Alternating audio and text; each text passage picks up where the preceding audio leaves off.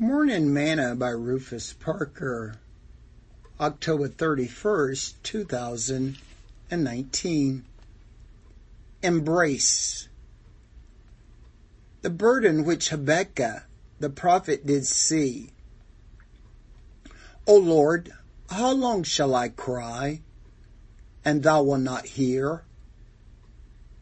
Even cry out unto thee of violence, and thou wilt not save. Habakkuk chapter 1 verse 1 and 2. Today's morsel. The name Habakkuk means to embrace. Habakkuk seems to have taken hold of God's word and hid it in his heart. Even though he feels that God is not answering, he still knows that God can and that God will.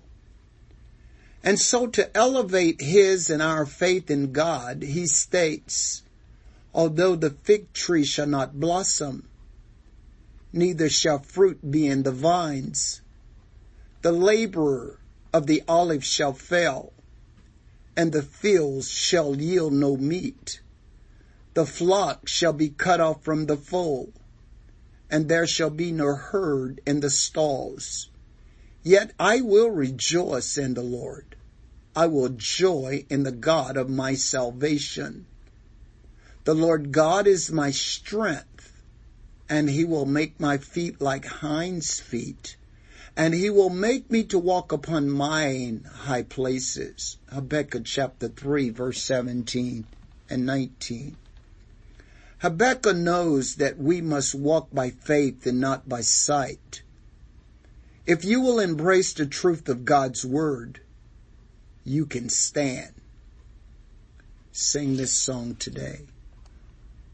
Hold to God's unchanging hand. Hold to God's unchanging hand. Build your hopes on things eternal. Hold to God's unchanging hand. Thought for today. Embrace the truth and you can stand.